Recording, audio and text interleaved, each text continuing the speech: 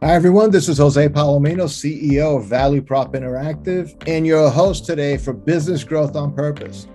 Our guest is Hunter Bjork, and he is the CEO and founder of ISA Industries. And Hunter's going to talk about the future of energy.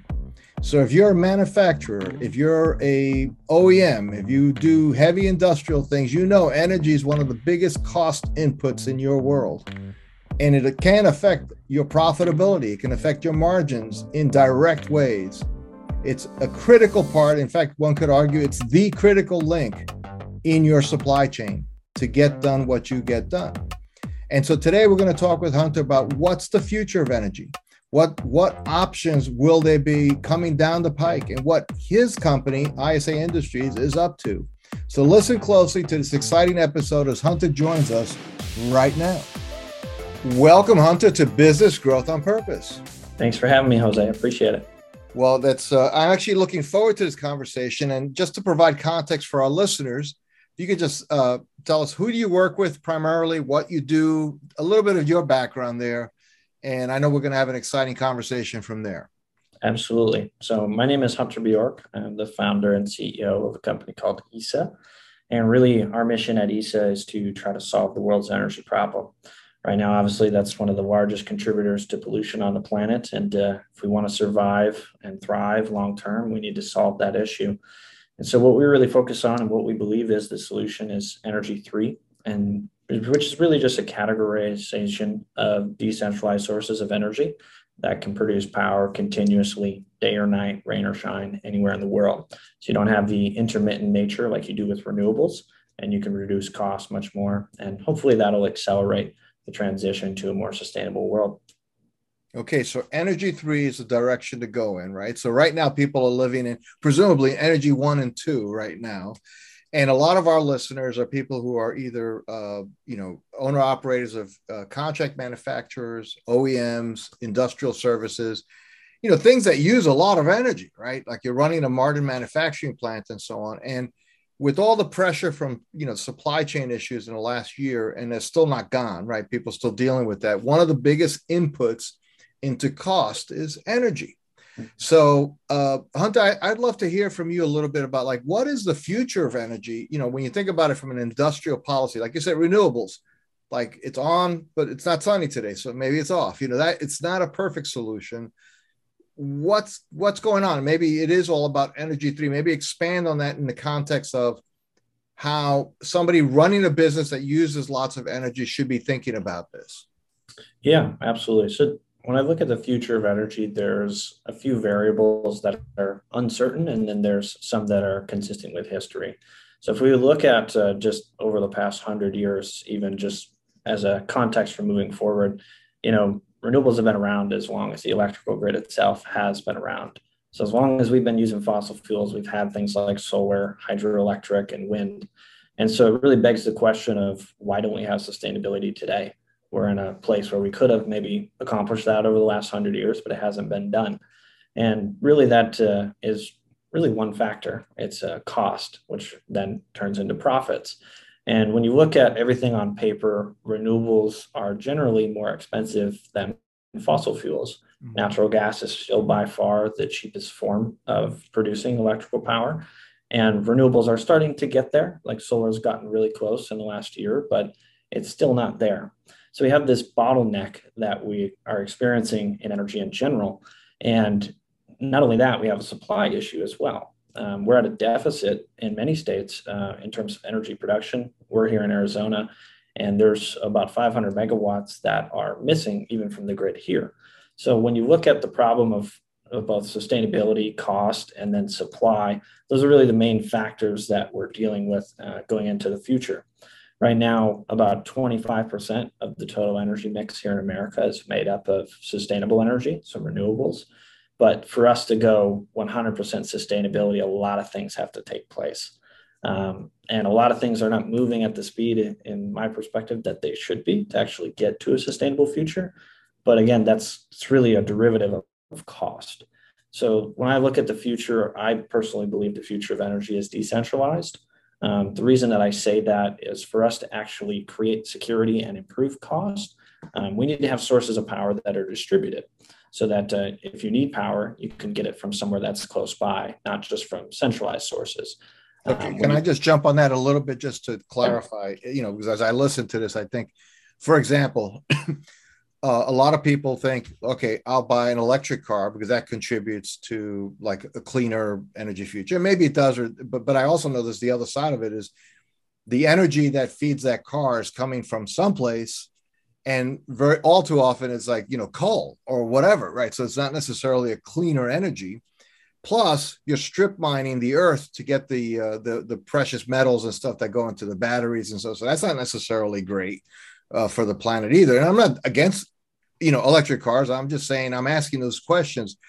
So that's very centralized energy still. It's still coming from the power plant. You're talking about something a bit different than that, though. Yeah. So when we talk about energy three, really what we're expressing is another layer on top of energy one and two. What we already have is essentially a layer of all the infrastructure that we have. Energy three kind of sits on top of that. So what that allows us to do is have energy on demand anywhere in the world at the source of consumption, which is very different than most renewables or most fossil fuels, where you're not actually using energy at the place that it's generated. It's usually transferred through utilities and such, and then sold back to the customer, and which then the customer uses for electric vehicles or powering their electronics. With energy three, it's a little bit different, is that those sources of energy can be more compact and embedded within various electronics. So just as like an easy example, you could imagine taking an electric vehicle and having unlimited range and not having to plug that vehicle in, because it could actually have this source of power on board. And then you don't have that extra strain on the grid. It's not so much about replacing the infrastructure that's already in place. It's about improving it through these added efficiencies and augmentation as a whole. So we really need that next layer on top of energy one and two to be able to actually make that transition happen, because otherwise it's just, we're not going to get there with renewables. So, for example, I mean, if solar panels didn't, in many cases, ruin the aesthetic of a beautiful home, you know, the reason why it's not more popular. In theory, I'm absorbing energy from the sun, storing it in a local battery for use by my home, and even pushing back some on the grid if it's excess energy, in theory, right? Or I guess, like, you know, when you were talking, I was thinking about the movie with Matt Damon, The Martian, where he's so worried about the solar panels to power the truck he was trying to get to save himself, that kind of thing. So anyway, the point being, I'm trying to envision, how would you produce energy, grab energy at the source? The only thing that comes to mind is solar, but I think you're talking beyond solar. Yeah, energy three is a little bit more exotic than that. There's a few different sources. The main ones that are commonly known are nuclear fusion, which is essentially taking two atoms, most cases are derived from salt water, and fusing those together and harnessing the heat at the source of production. So that is a great way to augment supply. That's more large sources of power, but you can have decentralized smaller layers with that as well. The other one is harnessing energy from magnetism. That's a pretty common one as well. People now are just discovering that you can actually use a magnetic field to produce power. And there's a lot of different applications for that, different materials and electromagnetic fields that you can generate to actually produce power that way. So it gets pretty deep into quantum physics and mechanics, but it's an emerging space, and there's probably 10, 20 companies around the world right now that are working on that specific category. So lots of different variations in even just those two sources, but they're all kind of application specific. Wow. So the what is it in Back to the Future? The DeLorean is a small fusion generator in that car. So is that in our future, Hunter? I believe it is. Yeah, 100%. Really? And it's funny because in the U.S., for example, we've and parts like in Germany, they've decommissioned all like nuclear power plants. Or over here, we're not even building new ones. And there's a great social or cultural fear of anything like nuclear, right? So I'm just curious, aside from the physics of can we do it, what do you see in terms of acceptance? You know, what would have to happen for the public to say, you know what, I have a nuclear powered SUV? Absolutely. Well, I just think probably the best thing to start with is just clarifying the difference.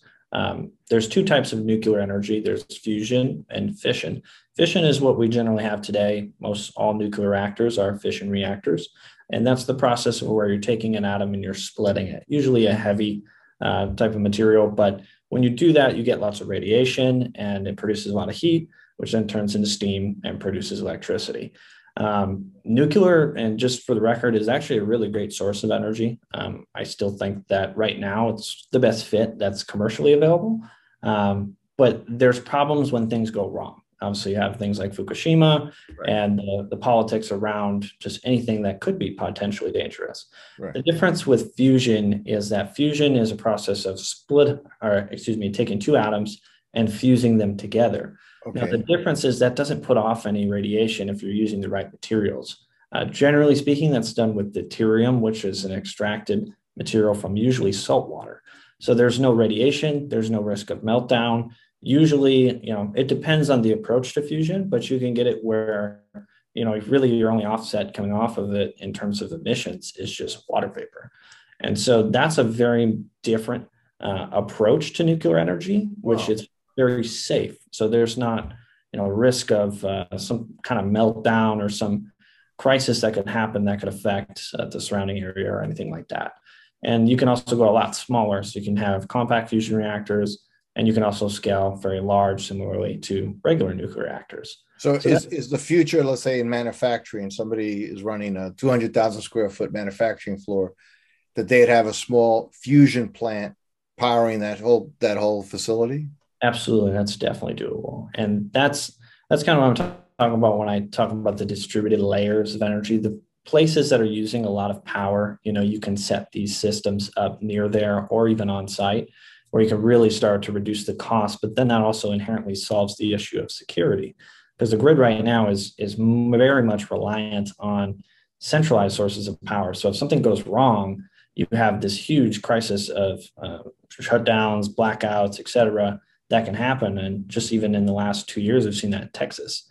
A lot of people without power, and even in the cold winters, not being able to get access to electricity. Yeah, and I lived through 2 New York City blackouts, so I know how secure. I mean, that's just a whole different experience to do that, to go through that. It is, yeah, absolutely.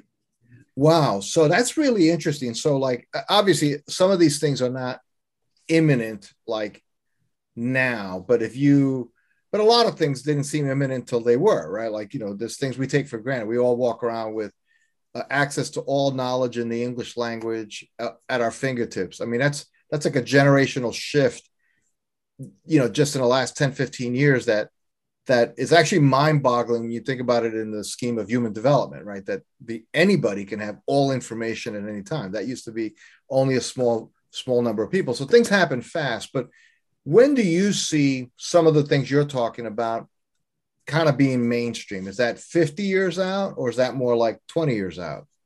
This decade, for sure. So wow. We definitely have a lot of work to do yet, but there's enough companies that have shown commercial viability that can actually get there, I believe, in this decade. That's not universal. There's a lot of other projects that, maybe 20, 30 years out, but I really see fusion being something to start to augment, at least in this decade. But they do take quite a bit of work to build, especially each one specifically. So, even just building one project could take a year or two to build. So, but I definitely see it sooner than later. And by God, do we need it? Wow, but that's still a further way out before you go into Home Depot to pick up your portable home fusion generator. Yeah, absolutely. Okay, well, but it may happen. My kids may get to see it, right? Which is pretty amazing. So, do you see? And I'm not really, honestly, I'm not trying to get into a political slant on this, but just looking at the world as it is, right? So you have people producing traditional energy, right? Obviously fossil fuel based and so on. This can't be good news for them, or is the future multi-layered and there's always going to be some need for that, at least for, let's say, the rest of this century? Yeah, no, that's a very great question. I don't think that with how complex the problem is, that it will get solved by transitioning entirely. So when we look at what the future of an energy mix could look like, it's going to have a lot of different things. Even when you look at just sustainability in general, natural gas still doesn't put off that much in terms of emissions. Nuclear is still a good solution. And for us to try to take away power off the grid now is a bigger problem than trying to add more on. The demand for energy continues to go up every single year. We use a lot more energy than we ever have before with all of our innovations in electronics. So the demand isn't going down anytime soon. And given that we're at an energy deficit, we have to fix that problem first before we can think about taking old sources of energy and transitioning. That's why I kind of say energy 3 is a layer. It's a layer on top of current infrastructure that improves it, just like you would in a computer network. The energy grid is a network. So if you want to improve that, you can add a layer of decentralization that improves security, supply, and sustainability. Eventually, the goal is obviously for everybody and in politics is to get to 100% sustainability. And that does need to be done in a reasonable time frame. Within this century, it does need to be accomplished. But the step-by-step process of getting there is going to be a lot of improvement before we look at replacing things. Now, what's interesting is I remember, I guess this was maybe 15 years ago, traveling to Latin America. And maybe this is more like 20 years ago, traveling to Latin America and seeing everybody like regular, like in the mall or whatever, everybody had a cell phone to a degree that exceeded US adoption. Mm-hmm. I wonder about it. I said, why is that? He said, well, people would wait 2 years to get a landline because it was so inefficient but putting up a tower and then boom, you have like everybody can get a cell phone was very quick because you're starting from scratch. So my question is, as we look at the rest of the world, I mean, we're a developed economy, Western Europe's a developed economy, but there's parts of the world that are still catching up. Do you see Energy 3 giving them a chance to achieve grid parity sooner? And they may not duplicate our grids, our power grids the way we did them because they won't have to. Is that part of this future as well? 100%. There's definitely a good chance that more or less developed countries will leapfrog in terms of technology, just like they have with cellular devices. That's been very clear. And I think that's quite possible. A lot of countries, you look at just Africa, for example, there's not really a lot of grid infrastructure in a lot of those areas. To be able to build something from scratch that you don't need that, you could get there much faster. So yeah, I definitely think there's potential for that. Even at ESA, we've definitely talked to a lot of international people that's something they're very adamantly pursuing. And I think it can have great impact for people in those countries for sure. Well, you look, and the impacts, it sounds, because we were related to it, that means they'll be able to plug in their various devices, but the implications run deeper than that. It's like water purification plants. It's agriculture. It's all these things that parts of the world really need.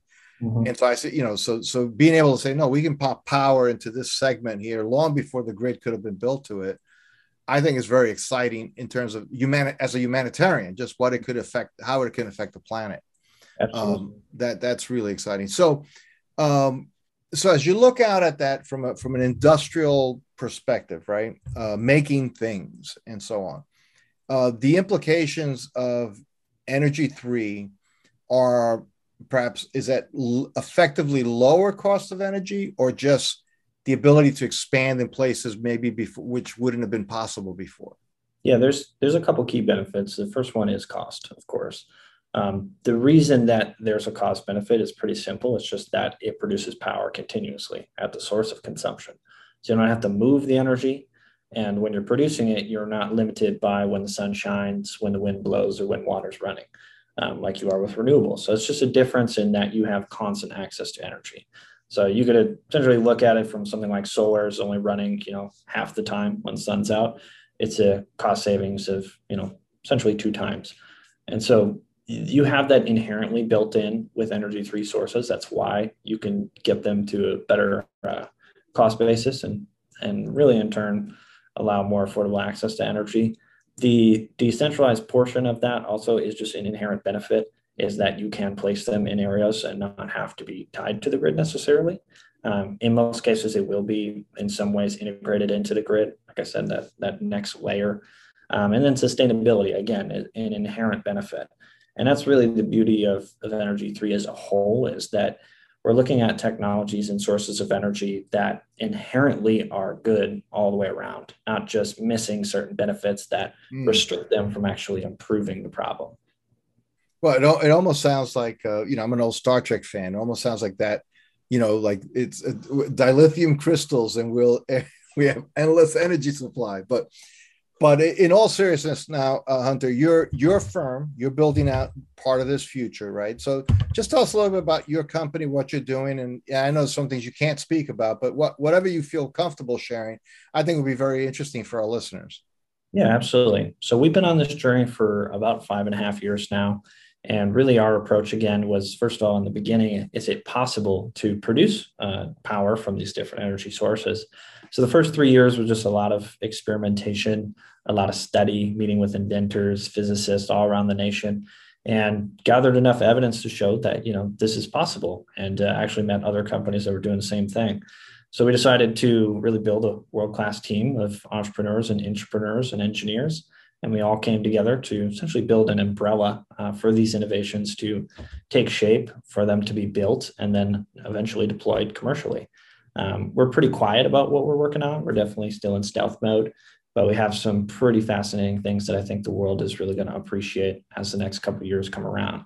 So just from the internal perspective, I'm really excited about the future. Seeing all this stuff like face to face every day, it gives me a lot of hope for a better world. Whereas before getting into this, I was like, how are we ever going to get past this? And it's also good because we're not the only ones in this business. Like I said, there's companies all around the world just like us that are working on the same stuff. And I think that as that starts to come out, it'll become more and more widespread. Energy 3 is still a very niche thing, hard to get into, takes a lot of work. Even some of the devices that we have, are 20, 30 years in the making of different guys that have been working on them their whole life. So it's a pretty interesting space to be in, and it's exciting every day. Wow, that does sound exciting. So Hunter, if somebody listening wanted to know more about you and your work, how would where would you direct them to?